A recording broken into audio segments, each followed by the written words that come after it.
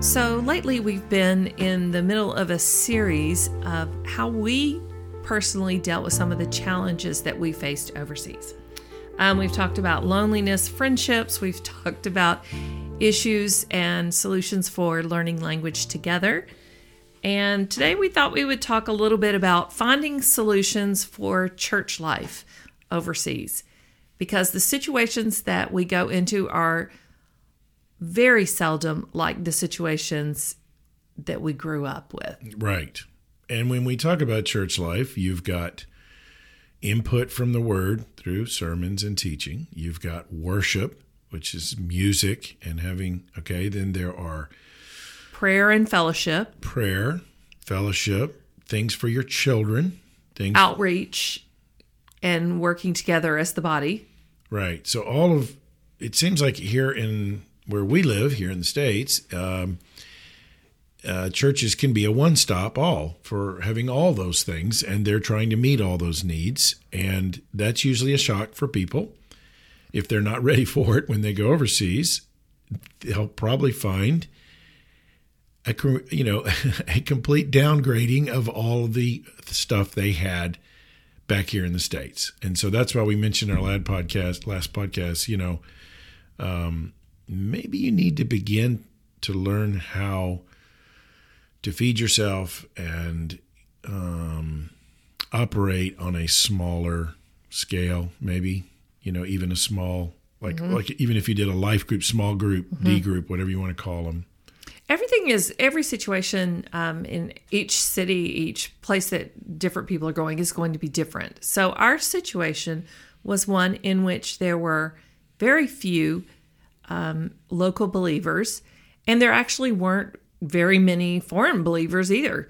There just weren't very many. But those who were local believers, if all the foreign believers had gone to those fellowships to be with them, to those church meetings per se, then it would have overwhelmed the localness of that church, and it would have made it more foreign. So we were asked to not attend the local fellowship. There was only one. And this is what pioneer work is like. You're going there because there aren't a lot of churches and believers. So that left us with, there is there is nothing to do on And we didn't Sunday. have a organizational team per se, so we didn't have, like a team meeting that sometimes substitutes for that. Correct. Sometimes teams operate and they worship together on a certain day of the week and try to make that their church. Mm-hmm. Which brings its own challenges of working with, going to church with, and socializing all the same people. That's a whole nother challenge. And those are good questions to ask. Remember, we mentioned that. Are you going to be my church?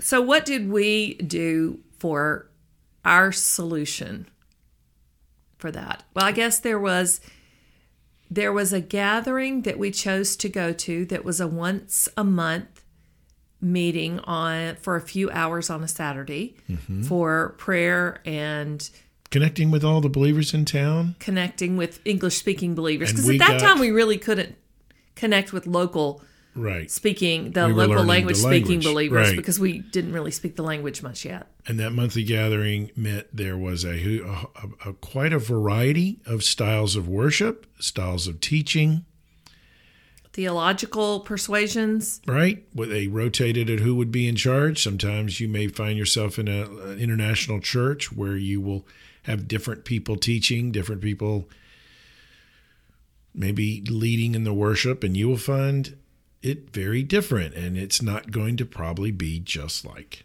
what you've had. And so we learned a lot of flexibility. I think someone told us one time that you can endure many things that you wouldn't necessarily endorse if you were in charge. Yes. And that really does work when you're living abroad with a wide variety of theological differences. Well, and you see the global church at and work. Cultural differences. if you've grown up in one style of church, or you're used to mainly what you believe and your style, and you've shopped around and you found the right church that you like, well, you're in for a surprise. When you get overseas, you're going to find out it's a smorgasbord of different people, and you might find yourself in an international prayer meeting, an international worship service, or an international church, or even an international team. You may be going with an organization that has a very broad theological stance, and therefore you're going to find yourself, and it's not bad. I mean, you see the global church at work, and these are all people who love the Lord. They're just coming from a different perspective. So that was definitely new. And so we immediately learned we had to start working the problem and fixing things ourselves. Like, what do we need? Yeah, it's really interesting during all of this COVID. We're recording this in the year 2020, so there's all the COVID stuff that's going on, and people being restricted, and especially for those where churches are not meeting for the times during that actually reminded me a lot of our first years abroad, because we didn't have any kind of church service to go to. So everything was by our own initiation, making connections with people. Small groups. We tell people we didn't get to have a full meal on Sundays, so we learned to snack and do a progressive meal throughout the week. So maybe Vicki would find a few gals to meet with and pray with and do a Bible study. Mm-hmm. And maybe I would grab a friend and do the same. Maybe we learned, in those days we had little cassette tapes, and we would listen to worship at home. Yes, I mean, having the internet so that you can, listen to really, really good teaching, no matter where you are, even if it's not available to you there, is an amazing gift. We didn't have that. No. We also didn't have organized places of service. Right. I think we had to... Couldn't do large gatherings, per se. Well, and there just wasn't... You weren't working together like we as a group are going to go do this outreach thing. But it's interesting. It was all personal friendship evangelism. And the thing that was interesting is as years went on and more organizations began to grow and the numbers go up, it was interesting. They lost some of that intermingling amongst group organizations and denominations, as Vicki and I said, those early years where there was more of a variety because there were few of us and we had to stick together. Because when you go overseas, you value every believer that you meet often. If you are in a pioneer mission environment, you value every believer you meet. And I think there's a great value in that, learning from one another and learning to, and it doesn't mean you plan a church together. It doesn't mean you translate a book together. You may not be on that same page, but there is much value. Well, as organizations grew, those groups got big enough to where they would just meet together. And then this group would meet together on their monthly or weekly. And so then there wasn't that sharing. They weren't being forced to come together. And so some of that was lost through time. And I think today... Well, and interestingly, I would say that in some cases, divisiveness grew. Right. Because at first, even if I might have a difference with someone on some teaching that they were doing with their local friends, that was the person that put on a baby shower for me because they were my friend. And so friendships with people across a wide spectrum of beliefs prevented some of the divisiveness that happens among fellowships. Well, that's what we see today when we're not learning to have civil dialogue, civil discourse, where we can sit down and actually talk. If you don't have that, if your organization is so big and you keep amongst yourself, you're not going to have a healthy love and grace for your brother or sister who comes from a different way if you actually don't have even a friendship or a coffee with them. So it seems like we have a luxury here in the West to where you can grow up and hang around people that think just like you, believe just like you, and worship just like you. When I think what we're saying is not only prepare yourself for a difference when you head overseas, but actually embrace it. It will actually be a benefit to you, is what we're trying to say. Yes.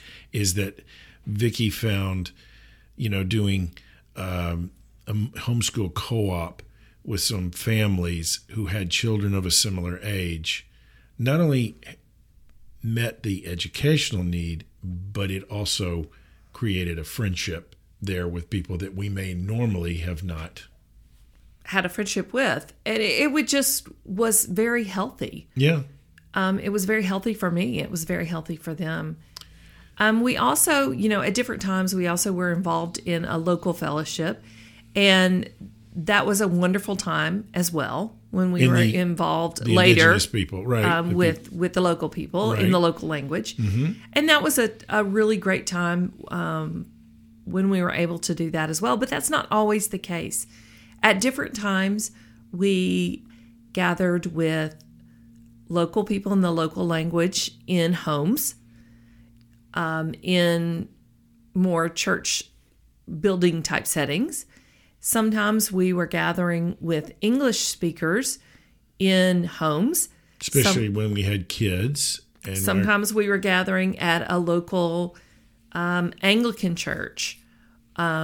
We participated in that, or an international church. We did that, I think, for a year once. I think we learned that, like Vicki said, during this pandemic, you learn to value those smaller gatherings more. You dig deeper with just that one or two person that you've met with on a Tuesday, and you value that because you don't have that luxury of seeing a lot of believers or gathering as a group to have corporate worship or corporate gatherings. And so, as Vicki said, how have we been doing during this COVID? Well, it actually felt pretty familiar. Yeah, it felt very normal for us. And so if you're getting everything on Sunday, or if you're getting everything through those larger gatherings, you probably felt left out, and what do I do, and how do I feed myself, and how do I do these things? And so these are skills that would be very valuable for someone to learn if you're heading overseas, is you're going to learn how to take care of yourself spiritually, and learn to, first of all, have the discipline and have the resources and take but also take the steps to put together, I guess, a plan for how to take care of yourself and what do you need. And maybe your children need, like we started a youth group just in a home with kids that were our age. Our kids' age. Like, was it a church youth group? No. And so we worked the situation and said, this is what we need at this point. We can't have that met through a local church right now. And so you just learn to be a little more entrepreneur, I guess. I think that's it. And we did find one of the aspects of church life that was a challenge for different people was that a lot of people are really, really great at joining into a ministry. Let's say there's an outreach to a local university, and they're really great at joining into that and serving in that. But when there aren't those structures from local churches of ministries to join into, you have to be more entrepreneurial in the way you think about things. Mm-hmm. And that was something that several of our friends were not prepared for. They were used to going and saying, oh, yes, I'll plug into this at church and this ministry and this Bible study ministry mm-hmm. and this. But there weren't any of those things. And so they were a little bit at a loss of how to just do these things on their own. Not create the ministries, but just go and be with people. So you may also face that depending on where you go. We were in a more of a pioneering situation. Yeah, if you're going into a pioneer mission situation, I often ask when I'm meeting with people, single or married, just what are you involved with right now? And if they say I'm part of a men's Bible study, I'm part of an Awana group or a youth group, I'm an elder in a church. I'm involved in this program. Well, I often ask, is that what you're going to be doing? Are you going to be able to plug into a program? Well, and there are places where you can. Absolutely. There are both international and local churches where you can plug into their programs. But if you're going into a pioneer situation where you're there to start things, to get things going, then we often tell them you may need to pull back from those organized institutional outreach activities and start learning how to develop and build a ministry or build a friendship. Take the initiative. You know, when people say, I want to be a missionary, I want to go overseas, and I say, well, what are you doing right now? Yes, organized ministries can be a stepping stone for you, but ultimately you're going to have to learn to build and maintain and go deeper in friendships so that the weekend comes, what are you going to do? Do you say, well, I did my ministry on Thursday, I've done that? No, you're probably going to need to learn to bring it into a lifestyle. You're going to have to learn to start picking up your phone and engage in inviting that person over or going to their home. Actually, learning to initiate is a huge skill with building your own, finding solutions for the challenges of church life overseas. We found that we became initiators of lots of relationships. But that helped us before we left. There was not an organized ministry outreach to, at the time, refugees, international students, immigrants per se. And so instead of starting that ministry and turning into an institution, we just started learning to do friendships and trying to bring our friends into that, which ended up helping us because that's what we were going to be doing over there.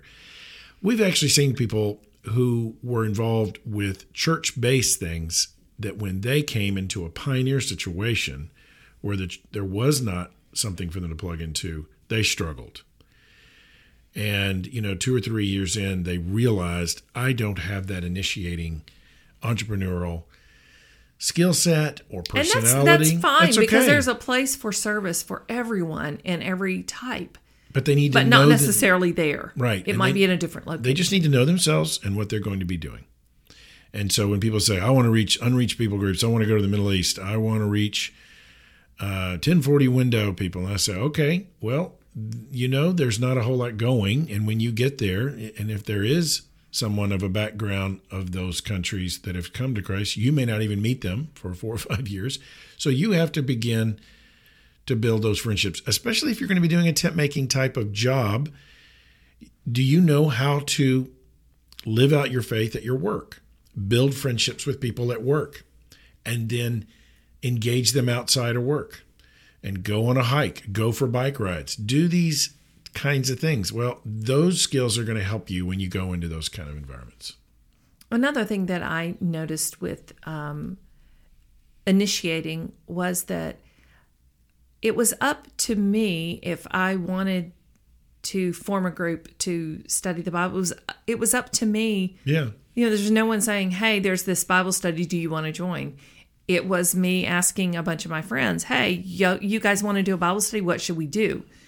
And us working together to do it. An interesting thing that I found is that there were some missionaries who said, I'm too busy to do a Bible study. Yeah, right. Well, I understand that there are times when people are too busy for a particular Bible study, but I also know that if you're too busy doing the work of God and you're not intaking any of God, then that can lead to other issues. Burnout. Absolutely. And some other problems down the road. Balance is the key. But all of this was self-initiated by all of us. Right. Even times of prayer. I remember one group of 4 or 5 of us that I feel like those Wednesday night times of prayer, and we did a Bible study together, but it was a lot of time of sharing in prayer. That is what got me through some of the preteen, early teenage years with my kids, because boy, were there some issues going on and some struggles. And I feel like my friends, those 3 friends, just prayed me through. We've met people that they've said when they moved somewhere else in the States, you talk to them a year in, we've just struggled. We haven't found a church. We've tried some. Now we're still looking. And so we're really feeling dry. And, sometimes after 2 or 3 years, they decide we're just going to move back home. And I think, wow, that is exactly what can happen on the mission field, is people that are looking for a church that meets all of their needs, and they keep going and they can't find it. And so what? You're spiritually dying. You're getting, you're walking away from the Lord. You're not getting warm to the Lord. You're not getting into teaching. Okay. Well, that same problem right there of looking for everything in one spot is what can happen on the field. So what we're saying is learning some of these skills and learning how to take care of yourself is vital. And learning to adapt, learning to initiate, Yep. to adapt, to make it work, to find spiritual fellowship wherever you can, in bits and pieces. Oh, friendships. And I would meet with a brother or two to pray. I went deep. That wasn't just let's have a 5-10 minute prayer meeting. I can remember praying for, an hour, and it was just a deep, deep time that fed me, that, filled my tank of fellowship.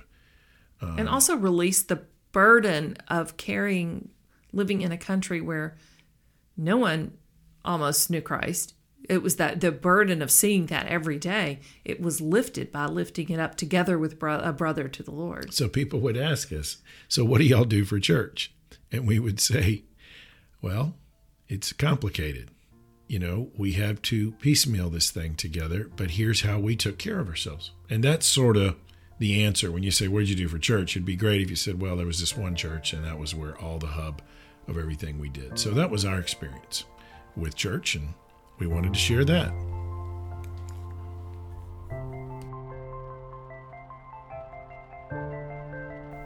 Thanks for listening today. Our book, Mission Smart, 15 Critical Questions to Ask Before Launching Overseas, is available on Amazon in paperback or Kindle. Feel free to email us with your questions through our website, esionline.org. Remember to subscribe to our podcast to get more episodes as they're published.